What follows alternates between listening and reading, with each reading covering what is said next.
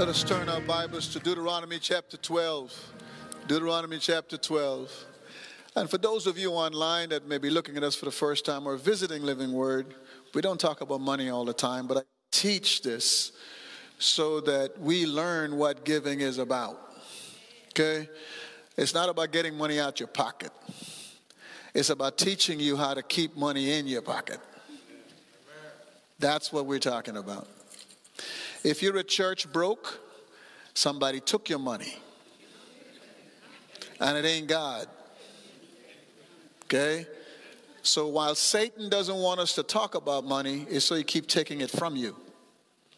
And then he brings with it all the stress, all the issues that come. He brings all of it with it. Because he knows that this is fundamental to God. He knows it. But at Living Word, we want to teach you what God says about money. Not with a motive attached, but the one thing attached to it is going to be about how does God think about money? How does he function when it comes to money? That's what this is about, okay? I am not a pastor to do that. I don't preach with weird motives. But I will not exempt giving, and I will take time in it because the Bible talks about giving from Genesis chapter 4. And it doesn't end on giving until Revelation. Because he knows if you love money, you will be evil. If all you do is seek money, Satan will destroy you. So he's not just talking about money to get at your money. He's talking about money to save your soul. Now, we don't see it that way because it's been used in a corrupt manner to gain money. And that is being brought here when people hear about money, when we don't talk like that here. Just want to be clear with you. This is not to take something from you. This is to give something to you. And the reason why you're broke is because a whole lot of taking has taken place this week. And God hadn't had a piece of it. Okay? He hadn't had none of it. People have taken a lot out of us all week long. Some of you are tired because you've been on jobs for hours, trying to work the part-time and all this other extra jobs. So he could eventually take your health. Take that from you. So that God is trying to save you, not steal from you. In Deuteronomy chapter 12, he says this. We hadn't finished this last week, so guess where we is? We're back here. In verse 1 it says, these are the statutes and the judgments which you shall be careful to observe in the land, which the Lord, the God of your fathers, has given you to possess as long as you live on the earth. It's not just Old Testament. In verse 4 he says, and you shall not act like this towards the Lord your God. We dealt with that last week. We also dealt with verse 5. And you shall seek the Lord at the place. You got to be careful which church you join, where you go to church. He's not in every church. Revelation chapter 2 says that. Which the Lord your God will choose from all your tribes to establish his name there and his dwelling. And there you shall come. You're not dwelling in America. He's dwelling in churches. That's where he dwells. God bless America. God bless the churches. So America will be blessed. In verse 6 he says, there you shall bring your burnt offerings, your sacrifices, your tithes, your contribution of your hand, your votive offerings, your freewill offerings, your firstborn of your herd and of your flock. There also you and your household shall eat before the Lord your God, and rejoice in all your undertakings, in which the Lord your God has blessed you in all your undertakings. You shall not, verse 8, do at all where you are going here today. Every man doing whatever is right in his own eyes. God, we thank you for your word. I pray, God, that it will be explained accurately so that people hear from you. But when they do, help them not to talk about what they feel or think or what preachers had done in the past, but that they would keep this pure for the sake of their families, as this last verse says. So that everything they do, you bless it. Everything. It's not a stressful, difficult, hard. So God, I pray that they would trust you for that and believe in you for that, so that they would live on this earth in joy and peace. In Jesus' name we pray. Amen. You may be seated. One of the hardest things to teach in a church is this principle, because it has been corrupted. There's no way around it. It just has. It's been used to make preachers rich. It has.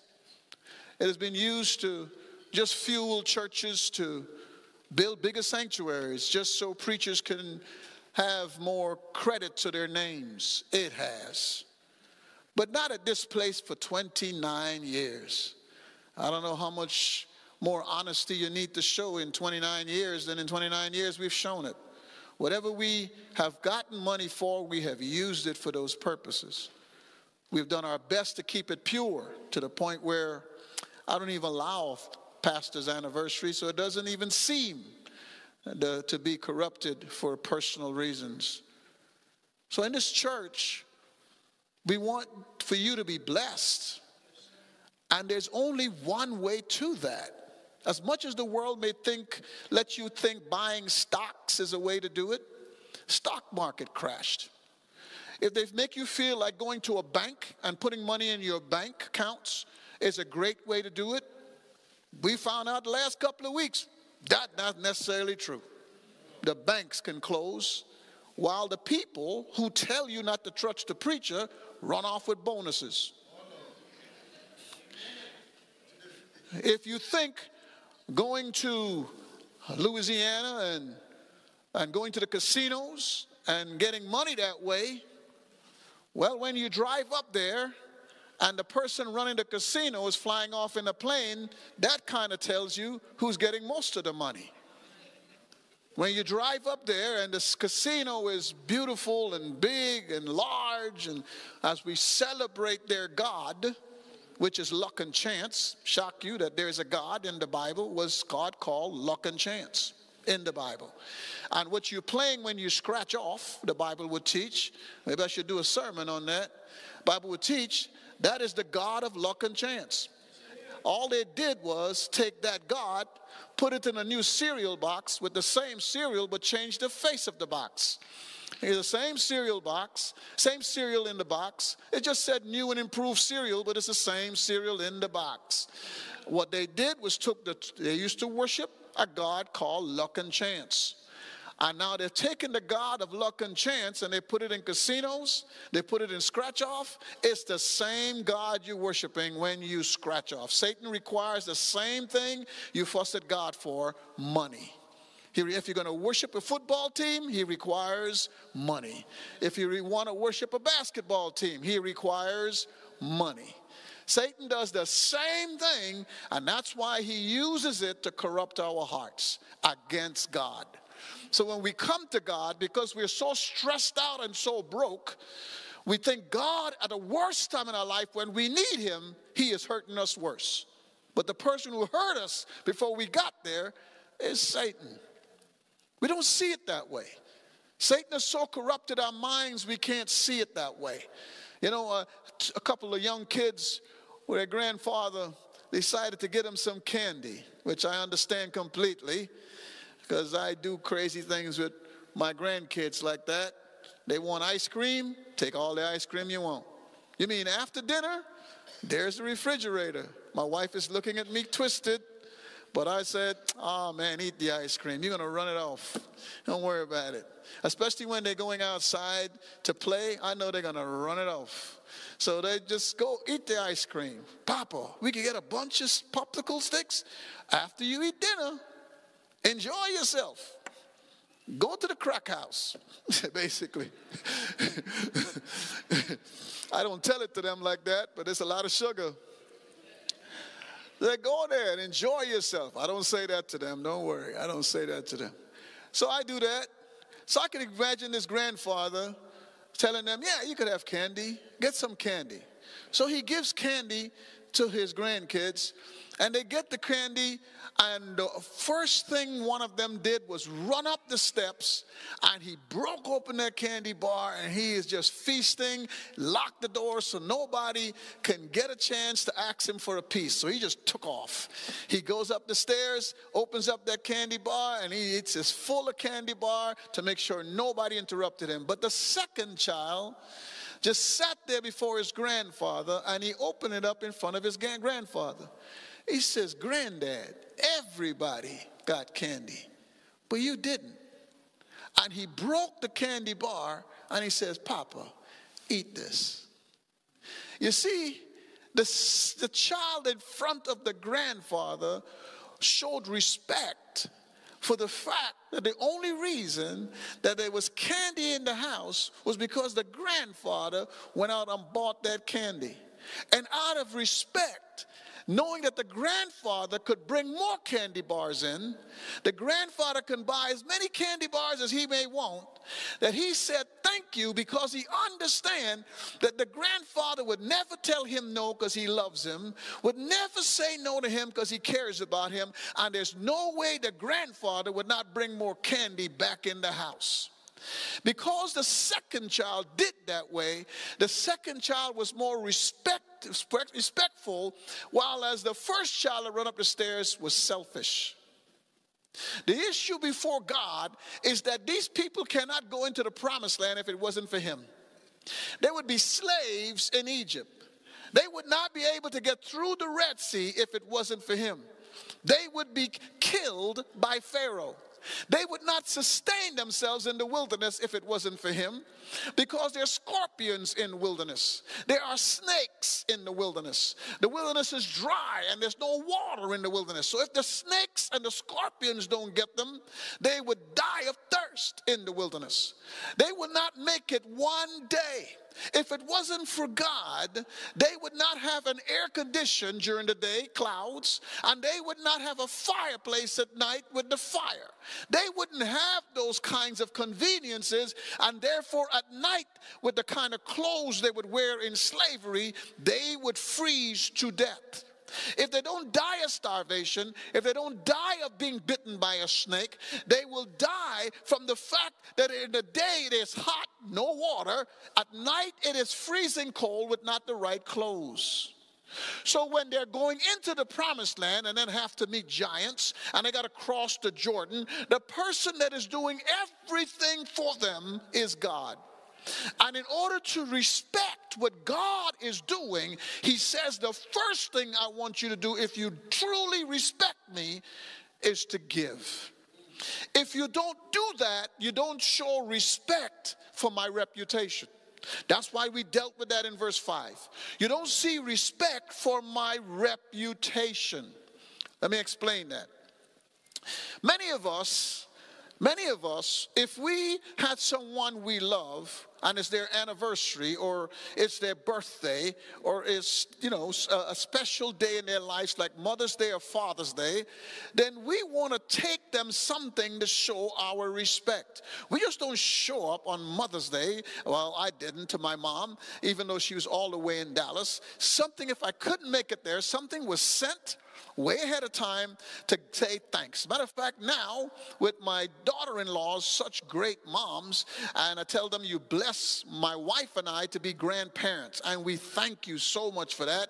So even now, I don't just give, I give to my wife first. My mom has passed. I give to my wife first, then I give to my daughter-in-laws. I give them a gift. I said, y'all would probably like a check. So instead of trying to figure out what you want to like, that's your husband's job. I will give you a check, and I'm going to put it in your account so he can't take it. You can do it the way you want. So give me your Cash App, and I would put it in your Cash App. This is a way of saying to you, I appreciate you, because you are raising my wife and I grandkids, and you're doing a great job. See, on those days, when we have those times and those days, we honor those people for what they did. Because what we are doing is giving respect to the reputation they're creating in the lives of their kids, the legacy they're creating in the lives of their kids. That's why we do what we do. This day is Resurrection Day. We call it Easter down the road, comes a month from now, but actually it is Resurrection Day. What do I mean by that? Today, every Sunday we celebrate we celebrate the resurrection of Jesus Christ. If it wasn't for Jesus Christ resurrecting, our hope for heaven is gone. If it wasn't for Jesus Christ's death and resurrection, our hope to have peace in our lives, our hope to find wisdom for our marriages, our hope to find an understanding of the scriptures so we know how to live it is gone.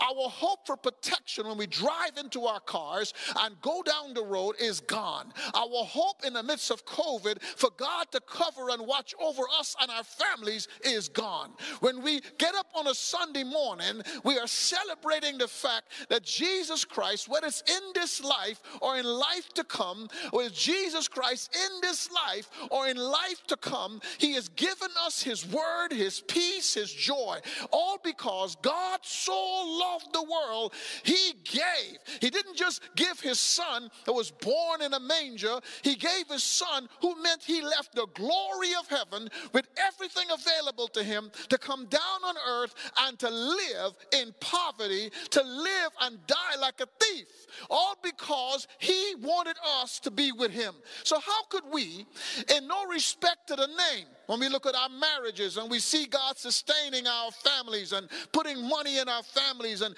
protecting jobs so we don't get the pink slip and watching over our cars as they go up and down the highway, how could we then look at that and pay to everybody else but to him, but say we respect him? He's going, there's no way you're showing respect to me when I'm the one even giving gas in your car. I'm the one that is putting the leather seats on your car. I'm the one that is taking care of the eggs that you're eating by making sure that the chicken provide those eggs. But then when you look around and you go, praise me, that's not enough. That's lip service. If you really thank me, if you really appreciate me, if you're giving honor to my name, then you will tell people why you give to me. You're doing it to everybody else. You respect the car people by sending in your bill. You respect the mortgage people by sending in your bill. You respect the tax people by giving them a third of your check at the end of the year as you pay taxes, because you are an American and you pay taxes. He says, what about my name? What happened to my name, my reputation, when my churches are closing, when my churches can't do missions, when my churches can't do what I'm asking them to do? My churches can't effectively do what I need them to do because you give respect to everybody else but to me. So churches die. Churches go bankrupt. Churches can't pay their mortgage, but you did. But yet you say, I praise the Lord God. No, you praise him for what he is gracious to do to you, but you can't praise him for what you are doing for him, because my name is not being respected. The churches is where he gains his name. So if you're going to give respect to him, he says, that's why the giving is here. Because this is his house. This is where he gains respect. It's disrespectful if a church can't pay a light bill. Do you know we have people, churches have such a bad reputation now, that we have people who, when they show up here to fix an air condition, they want their money on the spot. That's the kind of disrespect God's name has gotten. They would not leave from here until you write them a check, because they don't even trust the church to pay them. When you go to get a mortgage payment and you're dealing with mortgages, they don't trust churches anymore, because they believe that if you get a mortgage to a church and it closes, then they're going to be the ones who have to bear the bad reputation that they closed a mortgage on a church. So the banks don't want to do business with churches anymore. Why? There is no respect for his name. We have not taken this place serious. So when people come to this place, they see it clean. They see a parking lot well manicured. They see a place that looks reputable for the name of Jesus Christ. No preachers have done wrong with this. They've made themselves this way when the parking lot looks horrible. But this, in the name of Jesus, the Christ, we have not done it here. When it comes to the name of Jesus, people should drive up and go, what a wonderful place. That gives him respect. He says, you can't come to my house and disrespect it and not expect my reputation to not maintain itself. When people drive by and see what they see. No, the maintenance ministry would tell you around here, I don't play with that. That's why people used to say, Pastor Cannings, we'll come up here on Motor Yard and save God money. I'm saying, but y'all don't show up but once every 2 months. That don't show God's respect. So we're going to get a lawn mowing service. But that costs the church money, then show up then. Okay? I told you up front, I hate mowing yards. The minute my budget got money in it, the first thing I did with that money was to buy me a lawn mowing company and tell them, show up. Be here on time and you keep the business. Cut the yard the way I want it and you keep the business. So I told you, you ain't going to find me out there because my wife don't find me out there. But you don't show up. And this is the house of God. And therefore it's going to be manicured. It's going to be nicely done. It's going to be taken care of because it's about his name. It's not about you. That's why he's saying, at my house, the place of worship, respect my reputation by acting like you have respect for it, by making sure it's taken care of. And when you do that, I'll take care of your house. But I'm not going to take care of your house if you don't take care of my house. All you got to do is go to Haggai chapter 1. In Haggai chapter 1, he says, you take care of your house, but you don't take care of my house. So you know what I'm going to do? I'm going to put holes in your purse. I'm going to make your house a mess because you keep taking care of your house, but you don't take care of my house. So I'm going to make your house a miserable mess. So while your washing machine breaks down, and then the very next thing happens, you got a leak in the roof, and the very next thing happens, when all that stuff is happening in your house, God is speaking loud. I am not taking care of your house because you don't take care of my house. Some of us wonder, well, God, I'm giving. He says, yeah, if it's still breaking, maybe you're not giving the way you should. So he defines it. I literally function this way in my family. If a lot of things keep breaking in my house is now 23 years old. 23 years old. I keep a record. You know, I'm crazy like that. Y'all may think I'm just saying this. I asked my wife. There's time when the refrigerator was shaking. I was in seminary. And my refrigerator was, it was speaking in tongues. All this stuff. I mean, it was just acting crazy. My wife says, we got to get a new refrigerator. I said, baby, you know the truth. You know our budget. You know we can't buy it like that because we're going to be paying at Sears forever. In those days, you get $10 a month when they charge you 20-something% interest. You know you're going to be paying for that refrigerator like for 2,000 years. I said, baby, we can't buy a refrigerator like that. We'll be paying this $15 forever. So let me just pray. I was hoping she'd join me, but she didn't. She just gave me that wife look. I know that was on my own. That's what leadership is about. I put my hand on the refrigerator and I said, God, you know our budget. You know we're faithfully given to you. So this refrigerator got to last. So God, I'm going to give you a timeline. I need this refrigerator to last for the next 5 months. That's when she walked away. 5 months. Because in 5 months, I will cut back on everything I know how to save up to at least have half the price of this refrigerator. So he said, it's got to be a petition. It's got to be specific. I followed the rules. I didn't bow before the refrigerator because it ain't the refrigerator, it's him.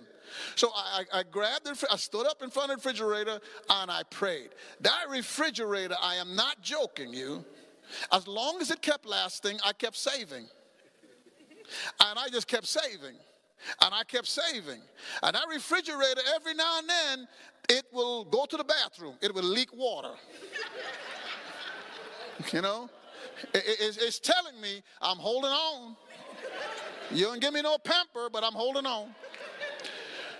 And it will leak water sometimes. Sometimes the temperature will go different places. But at the end of the day, I said, baby, is anything spoiling? No, it's not spoiling, but we need a refrigerator. I said, it's quite obvious we need a refrigerator, but is anything spoiling in it? No, it's not. Hallelujah, God, you're a good God.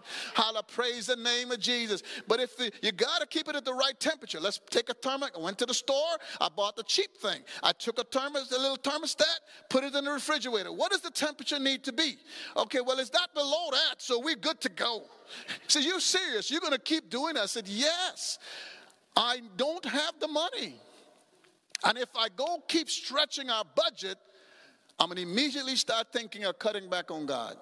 So I turn up the temperature. I told my sons, I said, son, am I a man? Yes. Are you boys? Yes. So if I walk around with a short pants, red short pants Pierre talk about, and my t-shirt, and the house, you cool. I don't have any girls here. We cool. You cut down on that. I don't want you to put on a blanket at night over your bed because it's going to be warm up in here.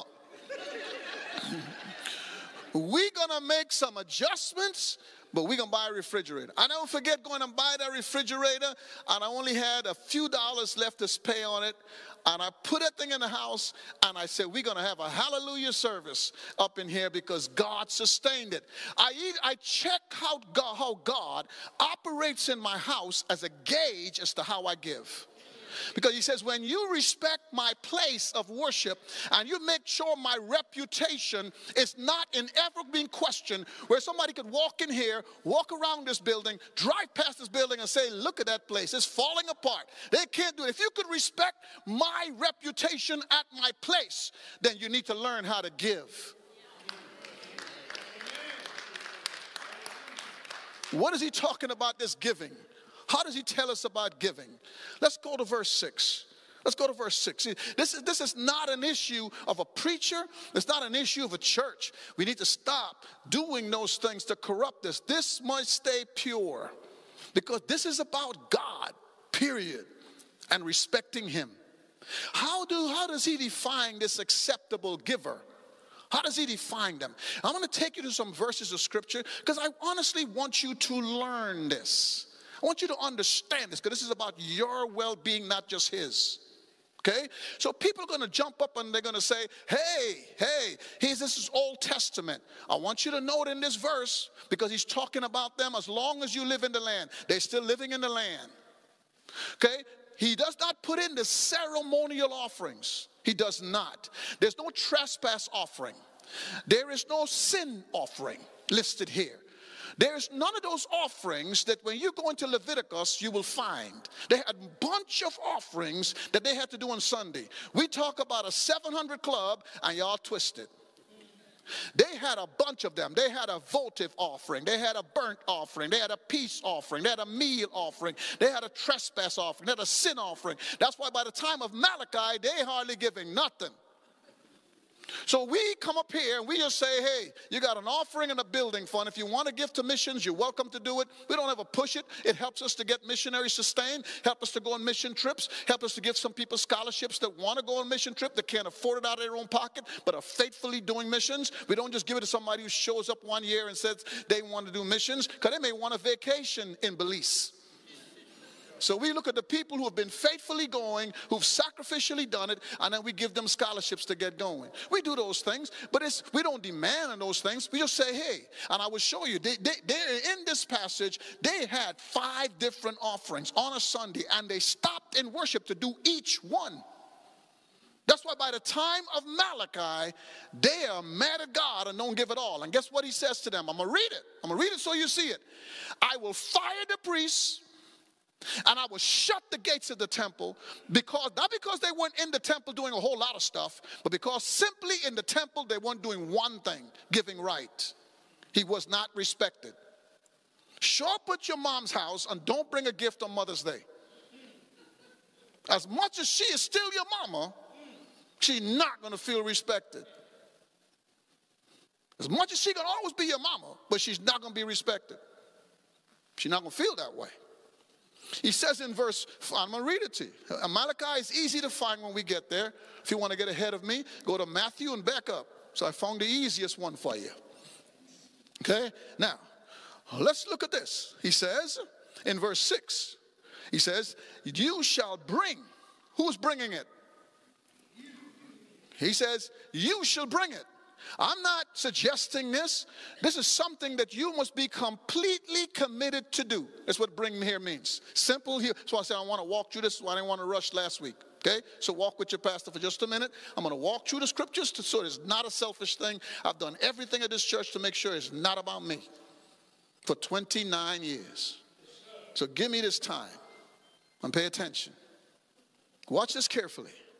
He says this is a purposeful decision. It is something you completely committed to, that you have committed yourself to all week. So how you mean that? Go to 1 Corinthians 16. Don't forget, I said you're going to turn a little bit today because I want you to learn this and to see God is not after your money. The reason why you're broke today is because Satan took it. Okay? The reason why you're stressed out over it today is because Satan wants to take your health. The reason why you're stressed out over it today is because Satan wants to devour marriages by this. Marriages fight over a bunch of things, and one of the things they fight over is money. Money. They fight and argue over money, and it destroys it. Why does the world get so evil? Money. People that love it. That's why one of the disqualifications for a preacher is that he cannot be a lover of money. Okay? In 1 Corinthians chapter 16 he says, now concerning the collection for the saints, as I directed the churches of Galatia, so do you also on the first day of every week, each one of you. No need a preacher to sing a song and dance. Don't need none of this stuff. He says, a first day of the week, each one of you is to put aside, just in case you think it's an Old Testament thing, is to put aside and save. This is something you put aside and save. Now I'm going to point to you, when you think of this word that we're going to use in Deuteronomy, the word is going to be firstlings. When I use that word, remember this verse. Set aside and save. That's why worship is all week. We say worship is all week because we're singing at the house, doing devotions at the house, getting excited at the house. That's not worship at the house. Worship at the house is when I say, God, I'm not going to spend this because I got to give to you. You know what, Lord? I'm going to take my temperature up a little bit because I got to give to you. You know what, Lord? I'm not going to drive over here because I got to give to you. Because when you are literally conducting your money all week long based on giving him respect, he says, you worship me all week. This is what he's saying. Save, as you may have prospered, gross tax returns. I know I messed with you right with that word. So that no collection be made when I come. None. There's no need for walking around in circles. There's no need for a long parade. Because when you came to church, it was done. That's why when I built this building, by the grace of God, I put boxes everywhere. Because in the temple, there were funnels everywhere around the temple. And that's why you see the woman with the mite. She came and she gave because it was already set. She'd already set it aside. If you're poor and you have a mite, guess what? You set aside that all week long. To make sure when you show up at church without a priest saying anything, a preacher saying anything, bam, there it is. There was no offering time because the offering was set before they got there. That's respect. Walk with me. It's not about the church or the preachers. It's about your mindset about God and how he's taking care of you, watching over you, blessing you all week long. It's saying, God, I thank you that I woke up today. I thank you that when I walked to the light switch, it went on. I may be crazy preacher, but there's many times I drive up to my house and say, God, I thank you that I have a house to drive up to, because long years ago, I drove up to an apartment and there were roaches running around that apartment. You know you have a lot of roaches when you can hear them. And I had to climb up the stairs, and then they got real bold. They would sit in front of me and look at me like this. This is my kitchen. Why you up in my space? Them roaches, I've been there, God. So God, for me to drive up in this place, was able to raise my kids in this place. Hallelujah. You know how many times I've sat in my car and just raised my hand? Hallelujah to you, Jesus. That is giving him thanks. When you make sure that nothing interferes with his house. Nothing. I make sure that. And I will show you why. I'll show you why. Look, go back to Deuteronomy. Let's walk with this today. This is not about a preacher. Stop with that. Sometimes I feel like y'all treat Living Word like it's the divorced husband or the divorced wife. I had to correct a couple in my office. Y'all keep talking about who you, years ago, who you divorced. So y'all are marrying somebody that is not like the divorced person. Suppose you find out you don't like that person either. Let's sit here and focus on who God called you to marry. Who's a husband, who's a wife. Bump the person you once divorced. Because you're going to constantly live your life in reflection of them. When will we be a person, a church that you marry because we are seeking to be a reflection of Christ? When will we get a shot? We're constantly being told about what other churches have done. I don't want to hear it anymore. I'm 29 years old. Now let's look at verse 6. You shall bring your burnt offerings and your sacrifices and your tithes. Your burnt offerings, walk with us for a minute. These three things that were the burnt offering. Three things with it. Here's the first thing. The first thing about a burnt offering is it was something that was brought to God, and it was a full surrender of the animal. You bring the animal, you hand it to the priest, and you walked away. The priest took all the animal, every last inch of the animal, and used the animal before God to be burnt up before God. So the first thing about an offering is stop trying to control the church's money when you give. You give it to God, you vote on a budget, and you just back up. If we sin, he will fire us. And I have more judgment on me than you will ever have to you. James chapter 3 says, I will judge the teacher more strictly. When I get to heaven, I got more on my back than you will ever have. Stop stressing over it. Stop judging the church on stuff you don't even know with the gossip that is talked about. And when you give to God, he's saying, surrender it. It's no longer yours. It's all his now.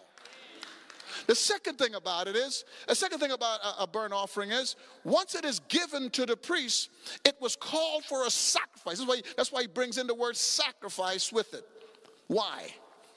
Go to the bottom of the verse. Go to the bottom of the verse. This is what he's going to say in the bottom of the verse. He says, it's your firstborn. Your firstborn. I want you for a minute. We don't have the time. Because I can work this sermon for 2 hours. Honest to God.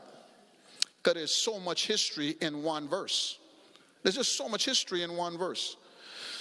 When he says bring your first, the first means a lot to a person who's a sheep herder. If you bring the first of your animal, meaning it's right off the top. God likes that. He even says, if you're not there right now, I'm going to read you the verse in 1 Corinthians chapter 8. If you don't get there right now, in other words, if you can't do a tenth right off the top, he says, at least bring in proportion to what you could give. Start somewhere. He would literally give us that in 2 Corinthians chapter 8, verse 12. If I don't get there, you could read it on your own. 2 Corinthians chapter 8, verse 12. He says, if you can't do your firstborn at the level I'm asking for, start somewhere. I literally did that as a seminary student. I was in the back of Oak Cliff. I took pride, not trying to make myself anything, but I took pride in sitting next to my wife and helping take care of our kids. I took pride in that. So I'm sitting there. They used to have these little rocking type of chairs, and I'm pressing the front of it, rocking him to sleep. And Dr. Evans was teaching on giving.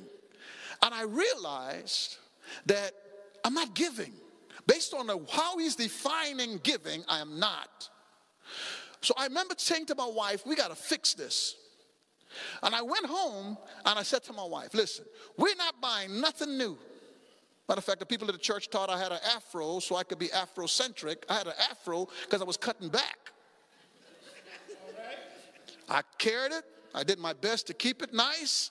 Put in, I didn't have no jerry curl. I couldn't stand the stuff leaking on the back of my shirt. Okay? So I didn't do the jerry curl thing. Okay? But I fixed it up nice, spray some stuff in it. But I said, until I can get to this where I know it is in proportion to what I have. Right now the air is at 69. I'm taking it up. I did all these different things in our house so that I can honestly give, based on the check that I was receiving, my first. So I am not giving grudgingly. 2 Corinthians chapter 9. Right off the top, God, my budget says this is what I can give in proportion to what I have. Bam! Because it's going to be the first. Even this morning, getting ready to come to church, I said, oh, they put the paycheck in early, so I'm going to give first. He likes first because he says, seek me first. If you are seeking for me and honor me and respect me, and then you're giving me last, that is not respect. Go to Malachi chapter 1. I'm just teaching you about giving. It is not about Living Word or the preacher. Stop that. Please, it's gotten old. In Malachi chapter 1, he literally says this. When you read verse 6, he says, a son honors his father and a servant his master. Then if I am a father, where is my honor? And if I am a master, where's my respect? Says the Lord of hosts, to you, O priests, who despise my name. But you say, how have we despised your name? You are presenting defiled food to the altar. When I bring God my leftovers, he's saying it's defiled. Also, their food was infected animals. God, I'm going to bring you an animal I can't sell. I can't sell this animal. I can't leave this animal with the rest of the animals because this animal is going to infect the rest of the animals. So I got to get rid of this animal, so I'm going to use this animal to get rid of it. I'm going to use your sacrifices, your offering, to get rid of the animal. He's saying, man, that's not respect. Go to your governor. He's going to eventually say that. He says, when you present the blind for sacrifice, is it not evil? He didn't say it was wrong. He said evil. Evil means you know exactly what I'm saying about giving, and you purposefully show up in my sanctuary and do the opposite. That's what the Bible defines as evil. We see evil as somebody stabbing somebody. The Bible says evil is knowing what I'm saying and purposely in your heart doing the opposite. This is what he says. And when you present the lame and the sick, is it not evil? Why not offer to your governors? Go to your governor when you got to pay taxes and tell them this is all I got left.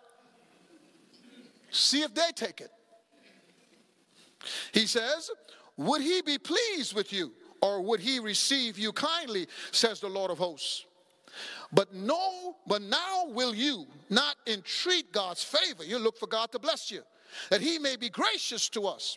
With such an offering on your part, will he receive any of you kindly? He didn't say any of your offering kindly, any of you kindly, says the Lord of hosts. Or that there is one among you who would shut the gates. I don't care to hear your songs.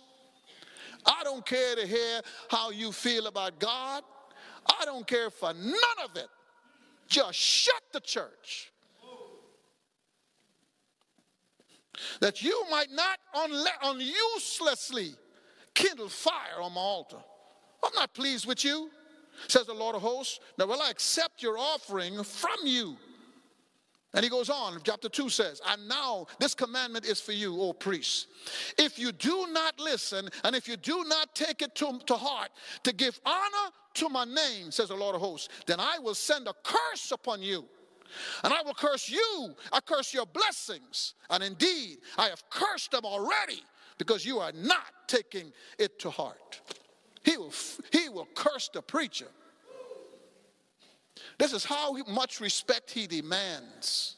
And I'm just trying to teach you that the reason why many of people are struggling financially, stressed out, upset, mad, can't seem to make ends meet, is the Bible is saying the reason why you can't get ahead is because you're not respecting me first. You come to my house, you expect it to make it, you expect the house to do well, you expect the house to be productive, but you don't give nothing to it. But you won't do that to your house. So I'm not going to bless your house because you give me leftovers. So that's why, another reason why you see firstlings. That's why he says at the end of Malachi, you can't rob me. Literally, you just can't rob me. He says, you could think you're robbing me, but check out what I'm going to do to you. I'm going to get my offering one way or the other. You don't give it to me, I take it from you. You can't rob God. You're wasting time. And that's why he says, burnt offerings. I want you to bring this sacrificially. I want you to come before me. Oh, it's quiet up in here. There's a whole lot of black folks in here. I want you to surrender it to me. And here's the second thing about a burnt offering. It shows dependency. If I'm going to give you my best of my best of my best, and I got all these bills to pay, all these animals to work with, then guess what, God? I'm depending on you to make this work. That's why giving is faith. It's because I choose to obey you, not because it makes sense. I choose to do what you say, whether or not it makes sense, because, God, I trust you. So since I trust you, I will keep doing what you say. And that's why giving, when you say give, because I'm now depending on you to take care of the rest of this. I'm not depending on my job. I'm not depending on how smart I am at my job. I'm not depending on my boss to give me a raise. I'm depending on you to make this work. I'm depending on you to keep my car running. I'm depending on you to keep my house functioning. I am depending on you because I took from the first and I gave you my best. So God, it's up to you now. So that's when I go to work for you. I go to work for you when you function with that kind of dependency. Man, I have seen this. Y'all have no idea. I don't preach this out of a verse. I preach this out of a living experience. But if I tell you, it's going to make myself look like a hero. And I'm not trying to look that way. I just honestly studied this thing, and I did some crazy things. Just ask my wife. If she was standing here, she would tell you. Pierre picked the most expensive college because I told him, go pick where you want to go. Dad, serious? Pick where you want to go. Pick where you want to go. I believe God is not going to have me in ministry. I'm giving like I'm giving, and my kid's going to be robbed. He tells me that if I neglect knowledge, Hosea chapter 4, he will curse my kids. He says, I will curse your kids as a preacher if you don't take my knowledge and put it to work. I'll curse your kids. So I'm not done that. So your kids ain't cursed, so you're going to the best school you want to go to. He picked it. When he picked it, I said, okay, first thing we're going to do is look for scholarships. Hey, you followed the rules. You do well in school, you gain scholarships. You go free for free. He didn't get all the scholarship money he needed. I said, the rest is on your papa. Don't worry about it. We got this. My wife is quiet in the car. So, baby, we've been down this road before. Remember the day when a storm was coming and we were living in that little bitty house in Katy, Texas? Who was walking around a house? God, you can't touch this house. I'm in ministry, and I only get paid when money comes in. And God, there ain't nothing you could do to this house. I'm walking around this house. Ain't not a shingle came off. I'm crazy like that. Crazy like that.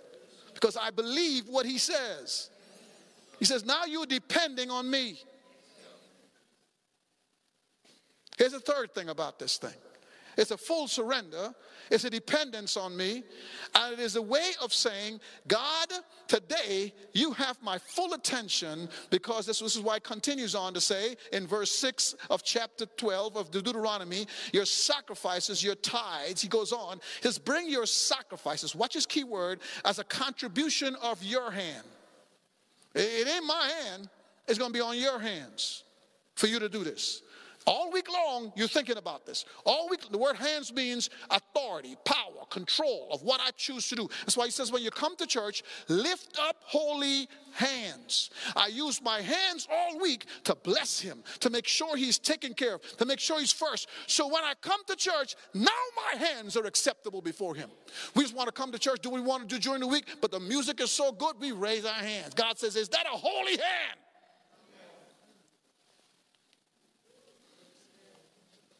That's why he says, a contribution of your hands, a votive offering. Once you make a vow to do this, it's an offering. Your vow is an offering. So I tell couples all the time, you're not vowing to the person you're standing next to. You're vowing to God. It had nothing to do how they behave as to how you behave. It has everything to do with your commitment to God. If both people do that, you got a marriage. That's why he says this. Here goes this one that everybody loves. Free will offering. But let's first deal with this word tithe. Then we get to free will. Because everybody thinks tithing is Old Testament. Now, why did they say that? Theologically speaking. And I want you to turn to Genesis chapter 17. Why do they say that? The reason why they're saying that tithing is done is because they're parked in the Mosaic law. They're parked there. And I used to say the same thing, because Dallas Seminary, that's just where they go.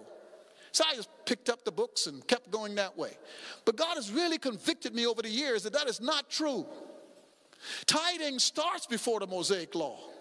Tithing was a habit that was done before the law was ever put in place. It was something that people did before the Jews did it.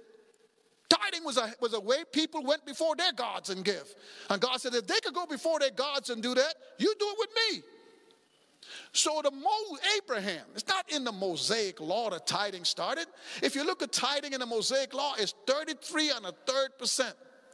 You know what I think? Okay, please double underline I think. So the preacher is not in the Bible right now. He's over here, okay?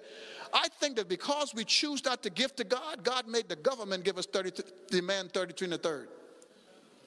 Why? The church was supposed to have its own benevolent ministry.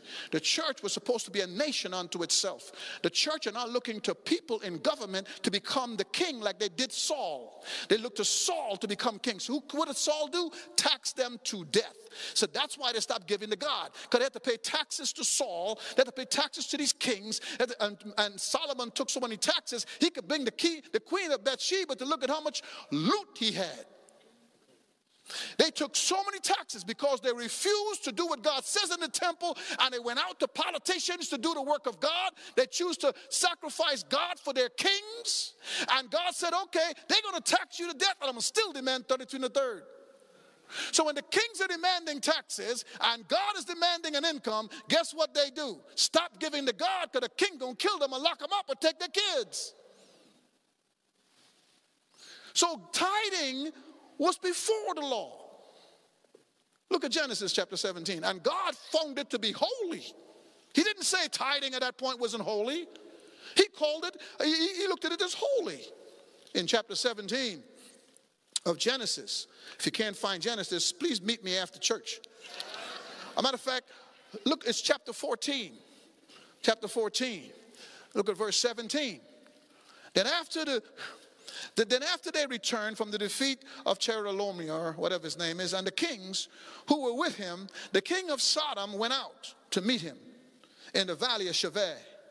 That is a king's valley. And Melchizedek, the king of Salem, brought out bread and wine. Now he was a priest of what? Of who? It wasn't just Abraham worshiping God. God just chose Abraham.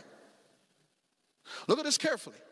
He blessed him and said, blessed be Abraham of God Most High, possessor of heaven and earth.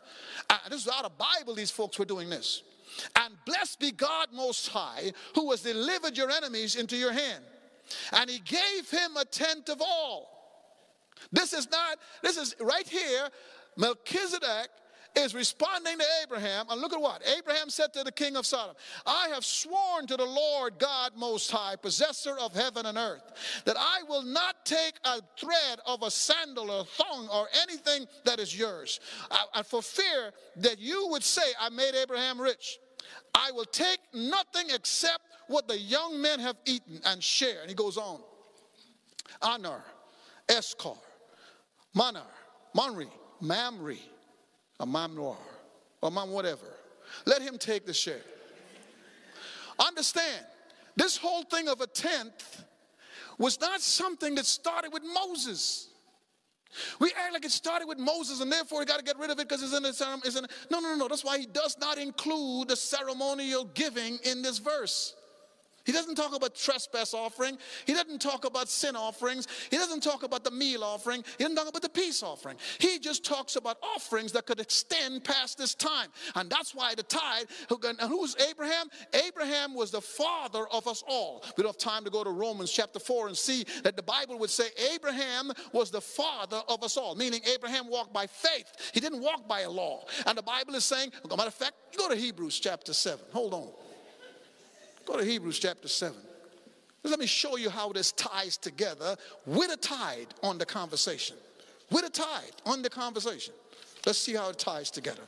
The book of Hebrews, the best way to find that is to go to Revelation and just keep backing up.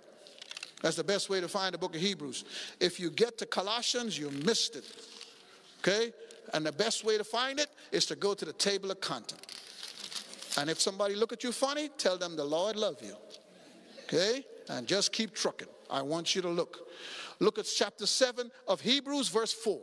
Now this is what he says. Now observe how great this man was, to whom Abraham, the patriarch, gave a tenth of his choicest spoils. Back to this first thing, this firstlings. He's back there. Okay? He's bringing up what happened in Genesis chapter 14 to a group of people in a church in Hebrew. A Hebrew meaning most of the people in this church are Jews. But they're now going to church. You say, how do you know they're going to church? Glad you asked that. Look at chapter 10. Let your pastor teach you today.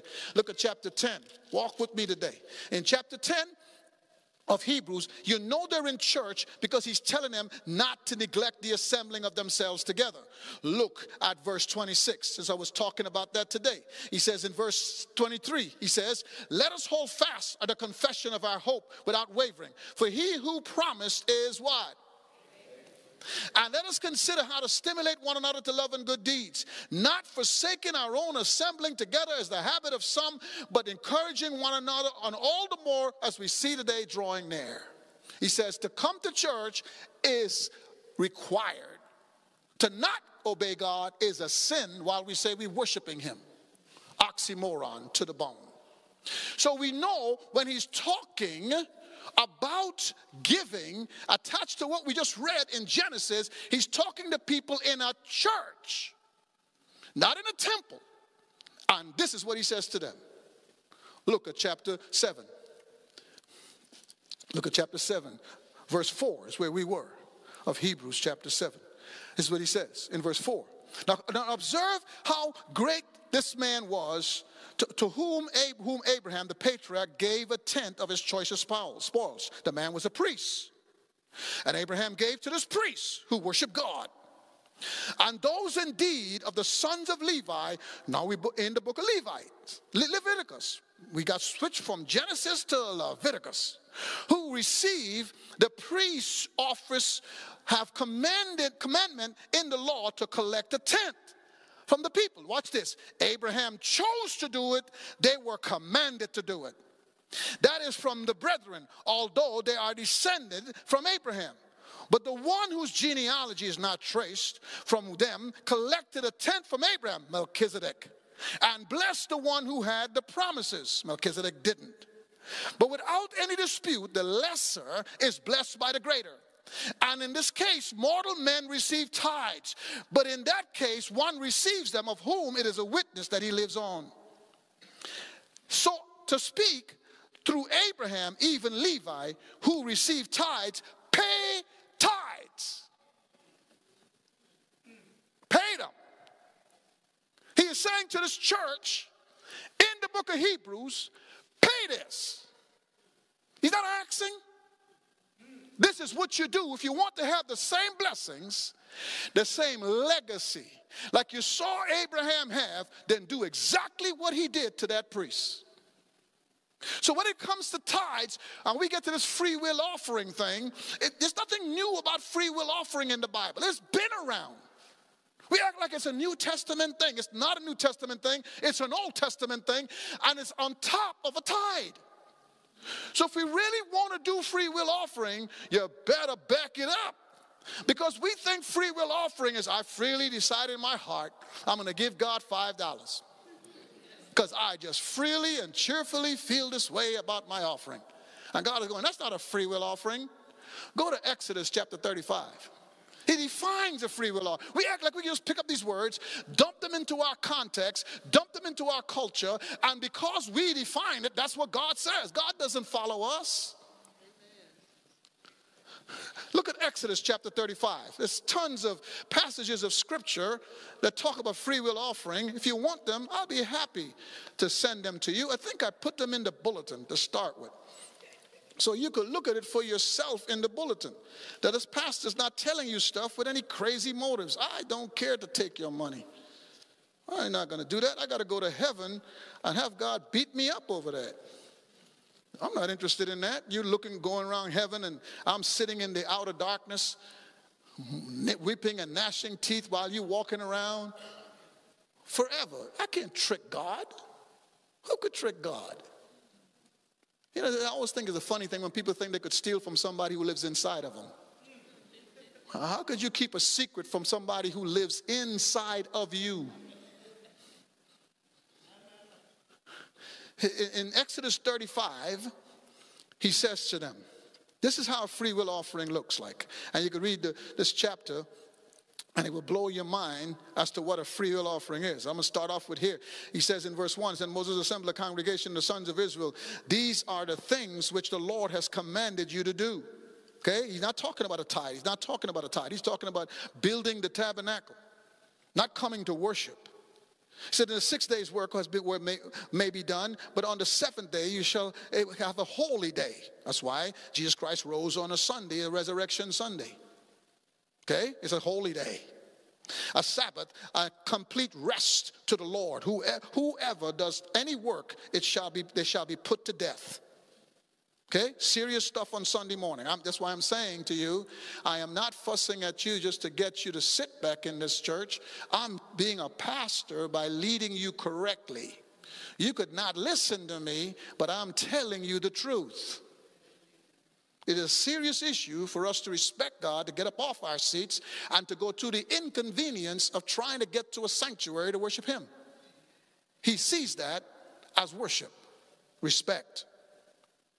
Moses spoke to all the congregation of the sons of Israel, saying, this is the thing which the Lord has commanded you, verse 4, saying, take from among you a contribution to the Lord. Whoever is of a willing heart, let him bring to the Lord's contribution gold, silver, and bronze. What do we have in Deuteronomy? The word contribution. Verse 20, then all the congregation of the sons of Israel departed from Moses' presence, everyone whose heart stirred him, and everyone whose heart moved him, and brought a large contribution for the work of the tent of the meeting and for all the sacrifices and the holy garments. They were supposed to dress the priests. So a free will offering is when a pastor could say 700 club. Missions. It is outside of just a regular tithe a person gives is what a free will offering is. A free will offering is not, this is how I come to worship God, so I just bring God what freely is in my heart. That is not what he's saying. He's saying when I come and bring you before the church and I demand that you do more than a tenth, do it with a willing heart. And be cheerful about it. Why? He's going to the church in Corinth. What is he telling the church in Corinth? Support the church in Jerusalem. That's why he's talking about free will offering in 2 Corinthians, because they're going above their offering to support the church in Jerusalem. So since you're going above your offering to support the church in Jerusalem, then you need to bring a free will offering. I can't tell you what to do with that offering because the one is supposed to go to the church. But when you choose to give above that, that's the free will offering. We got it twisted because we want to give to God whatever we want. And God is going, what? governor, don't do that. Go to your governor and tell him this is what I got.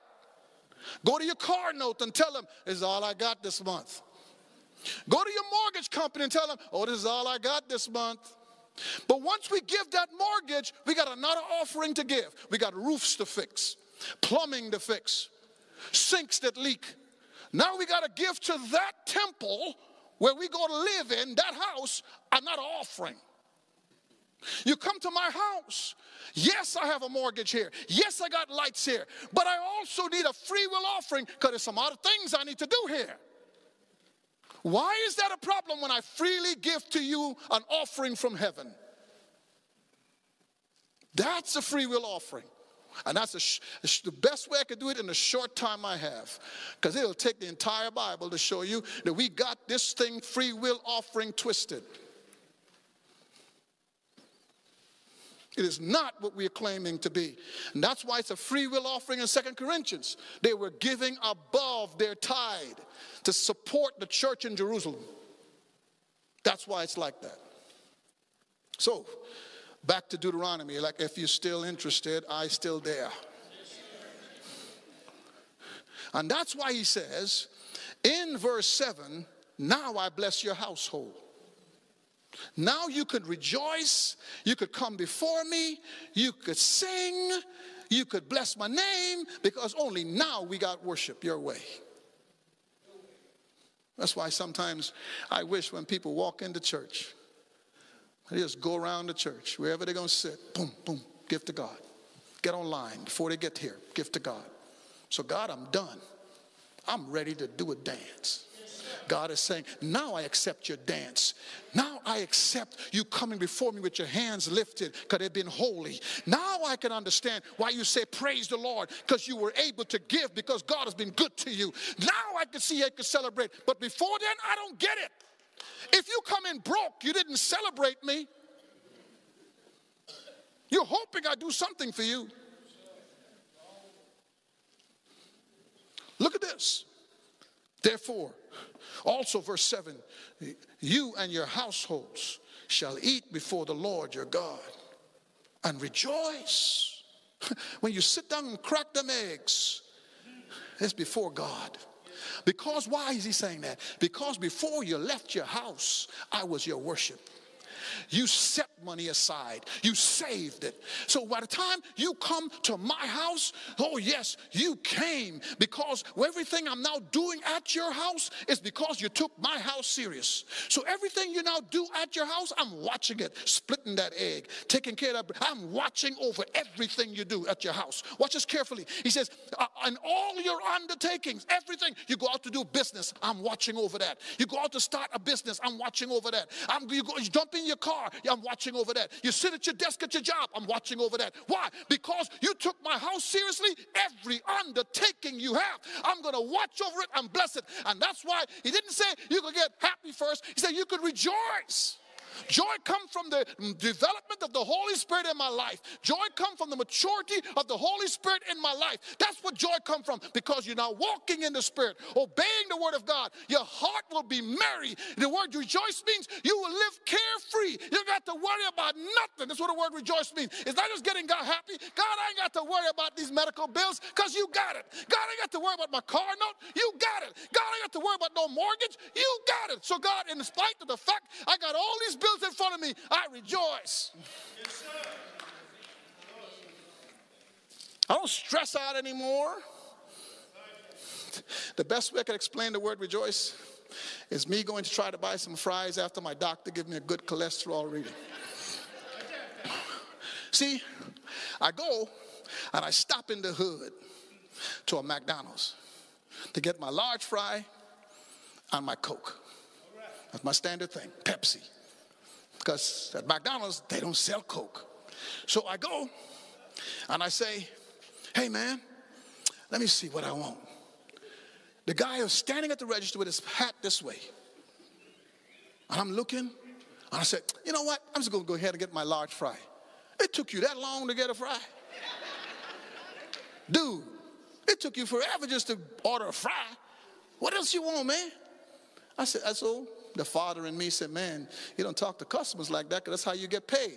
Did I ask you for a lesson right now? What else you want, man? Then he went to fix the hat further back. That, as crazy as it sounds, is rejoice.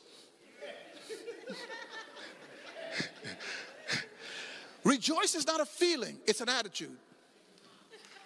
It's that God, oh, they put this bill in front of me, so what? You got that. Car note? You got that. The doctors say what? Lord, you got that. It is an attitude. It is not a feeling. We want, that's why he puts the word in the bottom of the verse, prosper. What is he saying? When I prosper you, that's when he's talking about happy. Watch it. Before he says rejoice. Rejoice is an attitude. It's an attitude.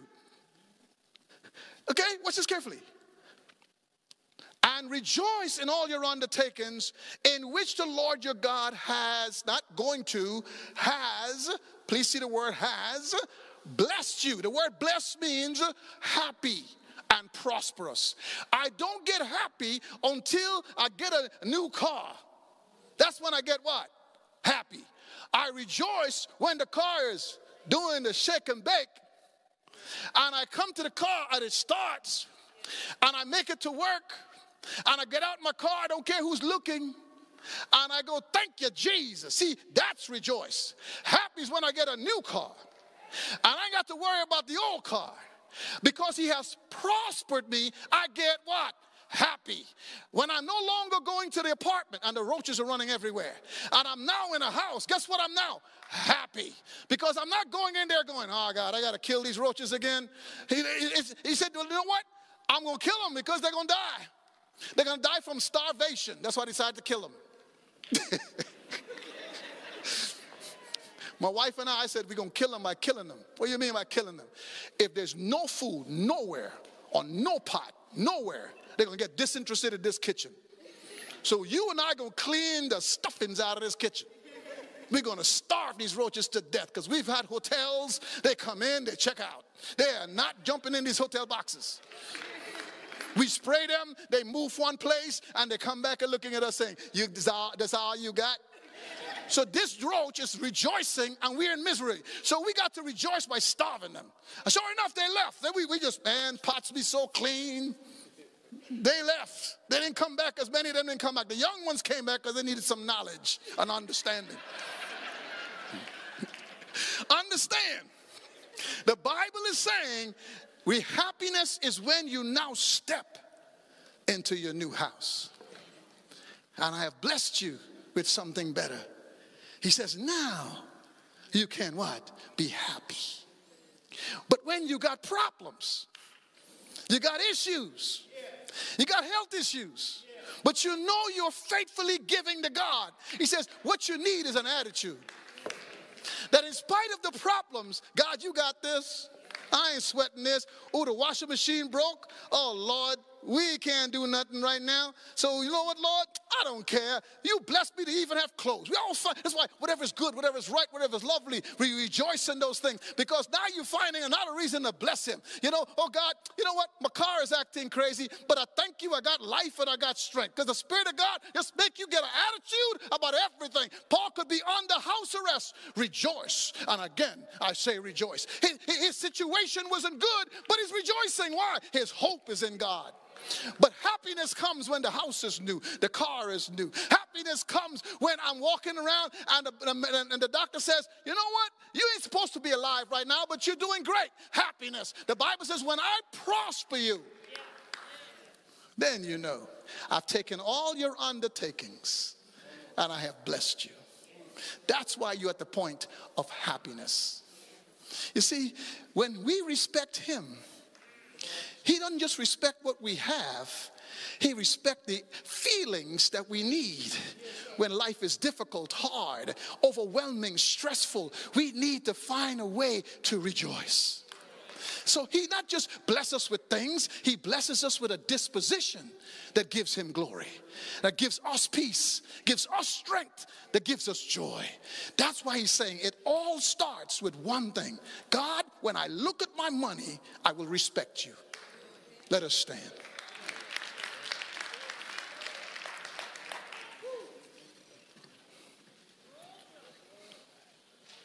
It is not about a preacher. It's not about that. Let's stop that at Living Word. We have been faithful. The structure of our church is that the pastor can't even spend money without the elders keeping an eye on it. And I set that up. I planted Living Word. When I planted Living Word, I did it based on the book.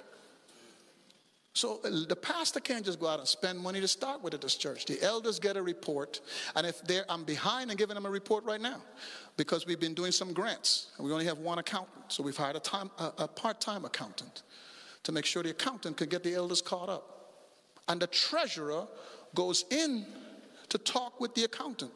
He could ask her any questions he wants. He can. I'm not the only one signing a check at the bank. I can't sign it without somebody else signing it. Most of the time I don't see a need to do it, but I just do it because of the dragging elders here every week. And so, but another person got to sign. The treasurer of the church sees everything that's going on, could talk to the banker. There's all kind of accountability built in. So let's stop stressing on this and focus on doing what God says. Because at Living Word, you don't have an excuse. Let us pray.